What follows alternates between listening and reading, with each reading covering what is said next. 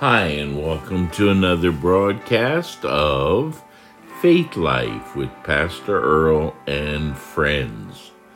The friends are all of you that listen, all of you that pray for this broadcast and share it and follow and give, and we just appreciate your being behind us, trying to start kind of a revolution, as it were, not in the earthly sense of the word, but in the spiritual sense, where we really need to return back to the Word of God, for it is the one thing that can change our lives. Today's broadcast is sponsored by two of our wonderful Christian ladies. One is a realtor named Kelly Shockey. So if you're buying or selling, you'll want to give her a call at 443-955-2465. 443-955-2465. And also, if you're perhaps going through a difficult time this holiday season, so many people are going through the blues. They're suffering economic difficulties and a lot of pain, a lot of sickness going around and loss. And so I believe that you could do well by getting some good Christian guidance. And that would be call Tina Baublitz at Light of Hope Counseling, 410-245-4225. One of the other things that we're doing by this broadcast is trying to bring together the body of Christ. Not some sort of watered down ecumenical type movement, but just bringing true believers together. We need to work together, play together, love one another together, and the church has been divided for so long. Man puts all kind of walls up, and that's not good. Jesus wanted us to be united. John 17, that was his idea, not mine. His idea in John 17. Anyway, let's get into our study of Revelation chapter 19. Quick little outline. Revelation 1 and verse 19 is the outline, right? The things which thou hast seen, the things which are, and the things which shall be hereafter. Chapter 1, the vision of the glorified Jesus, talking all about the person and work of Jesus, and Jesus seen in all of his glory. Chapters 2 and 3, the age of the church, which we're, I believe, in the last days of that. The last two churches were the church of Philadelphia, the church that stayed true to the Word of God. And then there was also the church at Laodicea, and they were a lukewarm church. They just basked in the sea of mediocrity, and that's not what Jesus would have for us. He wants us to be zealous for him, not obnoxious zealous, but just on fire for him, in love with him, sharing the gospel of Jesus Christ. Well, as we get to chapter 6, which we have a complete study on that, it talks about the tribulation, 7 years that Daniel prophesied in Daniel 9, 24 to 27. There's a whole broadcast just on that 70th week of Daniel. I encourage you to look that broadcast up, listen to it. And now, so chapter 6 to 18 is all about the tribulation. And we have, for several reasons, decided not to go verse by verse through those chapters because it's primarily the wrath of God poured out on those that have fought against and slain the people of God.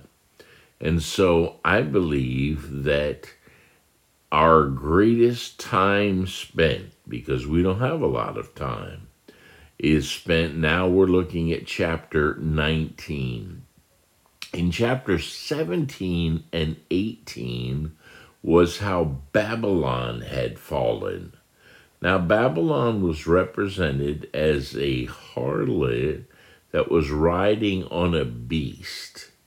And so this harlot represented the political, religious, economic system during a lot of the tribulation. But it tells us that this beast, who is the Antichrist, and his system would turn on her and devour her. And so chapter 18, Babylon has fallen. And as we get to chapter 19, 6 to 18 is all darkness except for some tribulation saints that will come to the Lord during that time. It will cost their life, but they will come to Jesus, and that's a wonderful thing. So let's get ready now. Chapter 19 of Revelation. I'll give you a quick review, and then we're going to be talking primarily about the second coming of Jesus in glory. Let me read and give you an exposition quickly of the first 6 or 7 verses which we studied in our last study. And after these things, chapters 6 to 18, of course, the tribulation, I heard a great voice of much people in heaven saying, Alleluia. And we're learning about this, that there are 4 Alleluias. Some say this is where Handel got his inspiration to write the Hallelujah chorus. And this multitude in heaven is saying, Alleluia, salvation. Aren't you thankful for your salvation? And glory, all the glory goes to God. All the honor goes to God. So it talks about salvation and glory and honor and power, dynamic power, dunamis, unto the Lord our God. Man thinks he's so powerful. He has no idea about power, because true power comes from God himself. Now, God, in chapters 6 to 18, pours out his wrath against all the evil of mankind. And some of you might be thinking, well, I thought God was a loving God. Well, God is a loving God, and part of his love is demonstrated in how he loves us, protects us, and defends us. So verse 2, true and righteous are his judgments. For he hath judged the great harlot, remember chapters 17 and 18, which did corrupt the earth with her fornication. There is so much, not just spiritual fornication, but also physical fornication. Many of the false systems of religion that were encountered by the early church, a lot of them had all kinds of horrible orgies and terrible things happening in their temples that were sanctioned by the false religion. And so immorality and idolatry, for some reason, go together. Well, she did corrupt the earth with her fornication, And God has avenged the blood of his servants at her hand. God is avenging the blood of his servants at her hand. He has judged her because of what she has done to the people of God. This corrupt system is not your friend. Don't think for a moment it's your friend. And the Bible says friendship with the world is enmity with God. It does not mean that we are unkind to people without Christ. It's telling you that the system is hostile to Christianity. And it says, and again they said, Alleluia. And her smoke rose up forever and ever. She thought she was indestructible, but she was destroyed. It says, and then the 24 elders, remember them? 12 from the Old Testament, 12 from the New Testament, kind of our representatives of the Old Testament saints and also the New Testament saints.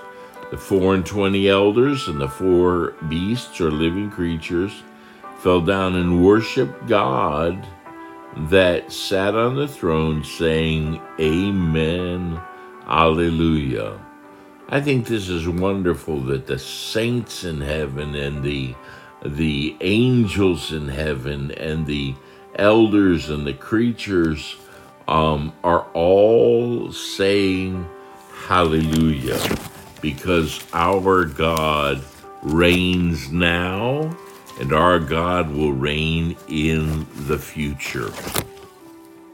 Verse 5, and a voice came out of the throne. Now, this is not God himself. This is a mighty angel, perhaps Gabriel or Michael. And it says, a voice came out of the throne, saying, Praise our God, all ye his servants, and ye that fear him, both small and great. We have really 3 groups of believers. We are called, as the church, the bride of Christ. But do you realize there is a difference between the Old Testament saints? There's a difference between the New Testament saints. The Old Testament saints looked forward to the cross. The New Testament saints look back to the cross. And then there are the tribulation saints. And they receive Christ as their Savior as they hear the gospel from the 144,000 evangelists in Revelation, the 7th chapter. But when they receive Christ, it is going to cost their lives. Remember, in Revelation 6, the souls that were slain for the word of God are saying, How long, Lord? How long? And our Lord is going to make all the wrongs right. So as we look at verse 5, a voice came out of the throne, one of the mighty angels, saying, Praise our God, all ye his servants, and ye that fear him, both small and great. So we have the Old Testament saints, we have the New Testament saints, and we have the tribulation saints. Verse 6, and I heard as it were the voice of a great multitude, as the voice of many waters.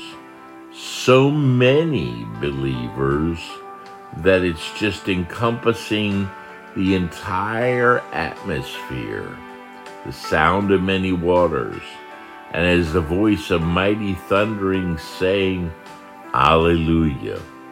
Imagine just a mass that you could almost not count, and they're all giving praise and glory and honor to God. All the Old Testament saints, all the New Testament saints, the tribulation saints. For the Lord God omnipotent reigneth. There's a lot just in that statement. He is Lord. He is God. He's omnipotent. He's not only omnipotent, which means all-powerful, but he's omniscient, which means he's all-knowing, and God reigns. Our God reigns. Verse 7, let us be glad and rejoice. Now listen to this event. Let us be glad and rejoice and give honor to him, for the marriage of the Lamb is come, and his wife hath made herself ready. This word for marriage of the Lamb and marriage supper of the Lamb is the same phrase. And we shared with you that there are 3 events in the Jewish wedding, and that was, first of all, there's the contract, and we shared with you that this was taken care of at the cross of Jesus Christ. Secondly, the groom would take the bride and bring the bride to his home. That's the rapture of the church. And now there's the great wedding feast, or the marriage supper of the Lamb. And to her, the bride of Christ, the wife, was granted that she should be arrayed in fine linen, for fine linen is the righteousness of the saints. And he said unto me, right, blessed are they which are called unto the marriage supper of the Lamb. You might have been left out of a lot of, as we say, hoity-toity events. That's not even a good English word, but down here on the earth, black tie affairs. But this is one that you will be invited to the most wonderful, incredible event of the world called the marriage supper of the Lamb, where we will sit with Jesus. It says, and he said unto me, these are the true sayings of God.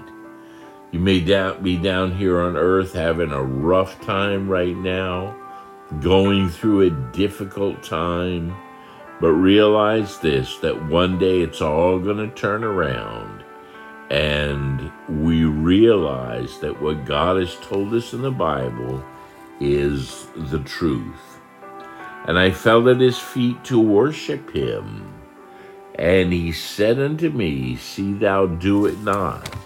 This is how you know that this voice that came from around the throne or from near the throne was not the Father, the Son, or the Holy Spirit, because they would have received worship. So angels did not receive worship. But this one says, see thou do it not. I'm thy fellow servant and of thy brethren that have the testimony of Jesus. Worship God, for the testimony of Jesus is the spirit of prophecy. I did want to get into the second coming of Christ in glory in verse 11, but we're already out of time. And yes, I do realize that we go back over some of the previous verses, but I want you to just get a continual saturation of the Word of God, verse by verse, line upon line, precept upon precept. But listen to that final statement of verse 10. It tells us to worship God for the testimony of Jesus. How do you know Jesus is real? How do you know he's the way, the truth, and the life? Via the spirit of prophecy. And much of what you're learning in this series from the book of the Revelation is prophecy. The things which thou hast seen, that's the past. The things which are is the present. And the things which shall be hereafter is the future. We know by all of the prophecies that are coming true today, Keep your eye on Israel. Keep your eye on heaven. We know that all of these prophecies will come true that God gave us, and we know that Jesus is real because the things that he said, the prophecies that he made, will all come true. Read Matthew 24. Almost all of that is prophetic, and it will all come true. If you don't know Jesus as your Savior, I pray that you will. Why don't you pray with me now? If the Holy Spirit is drawing you to God, pray this prayer: Lord, I repent of my sin, not just the things that I do, but my position as a sinner. And I receive you right now as my Lord and Savior. In the name of Jesus, amen. And if you sincerely prayed that prayer and repented of your sin, you became a child of God. Well, we're delighted that you have listened today, and you can contact me via email. Maybe you have a prayer request, or maybe you have some question and you would like to contact me. Do that via email at charisman, CHARISMAN 1234 at gmail.com, or text my cell 386-795-8494.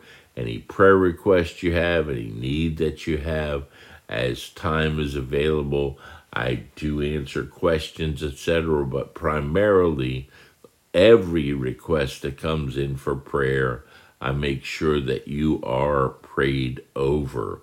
And if you would like to underwrite this broadcast, contact me either through charisman1234 at gmail.com or text 386-795-8494. And a portion of what you give will tell you details on how to give. And if you do, a portion goes to projects from the local church that I attend, Kingdom Builders, where they're doing incredible things around the world. Well, this is Pastor Earl saying, I love you.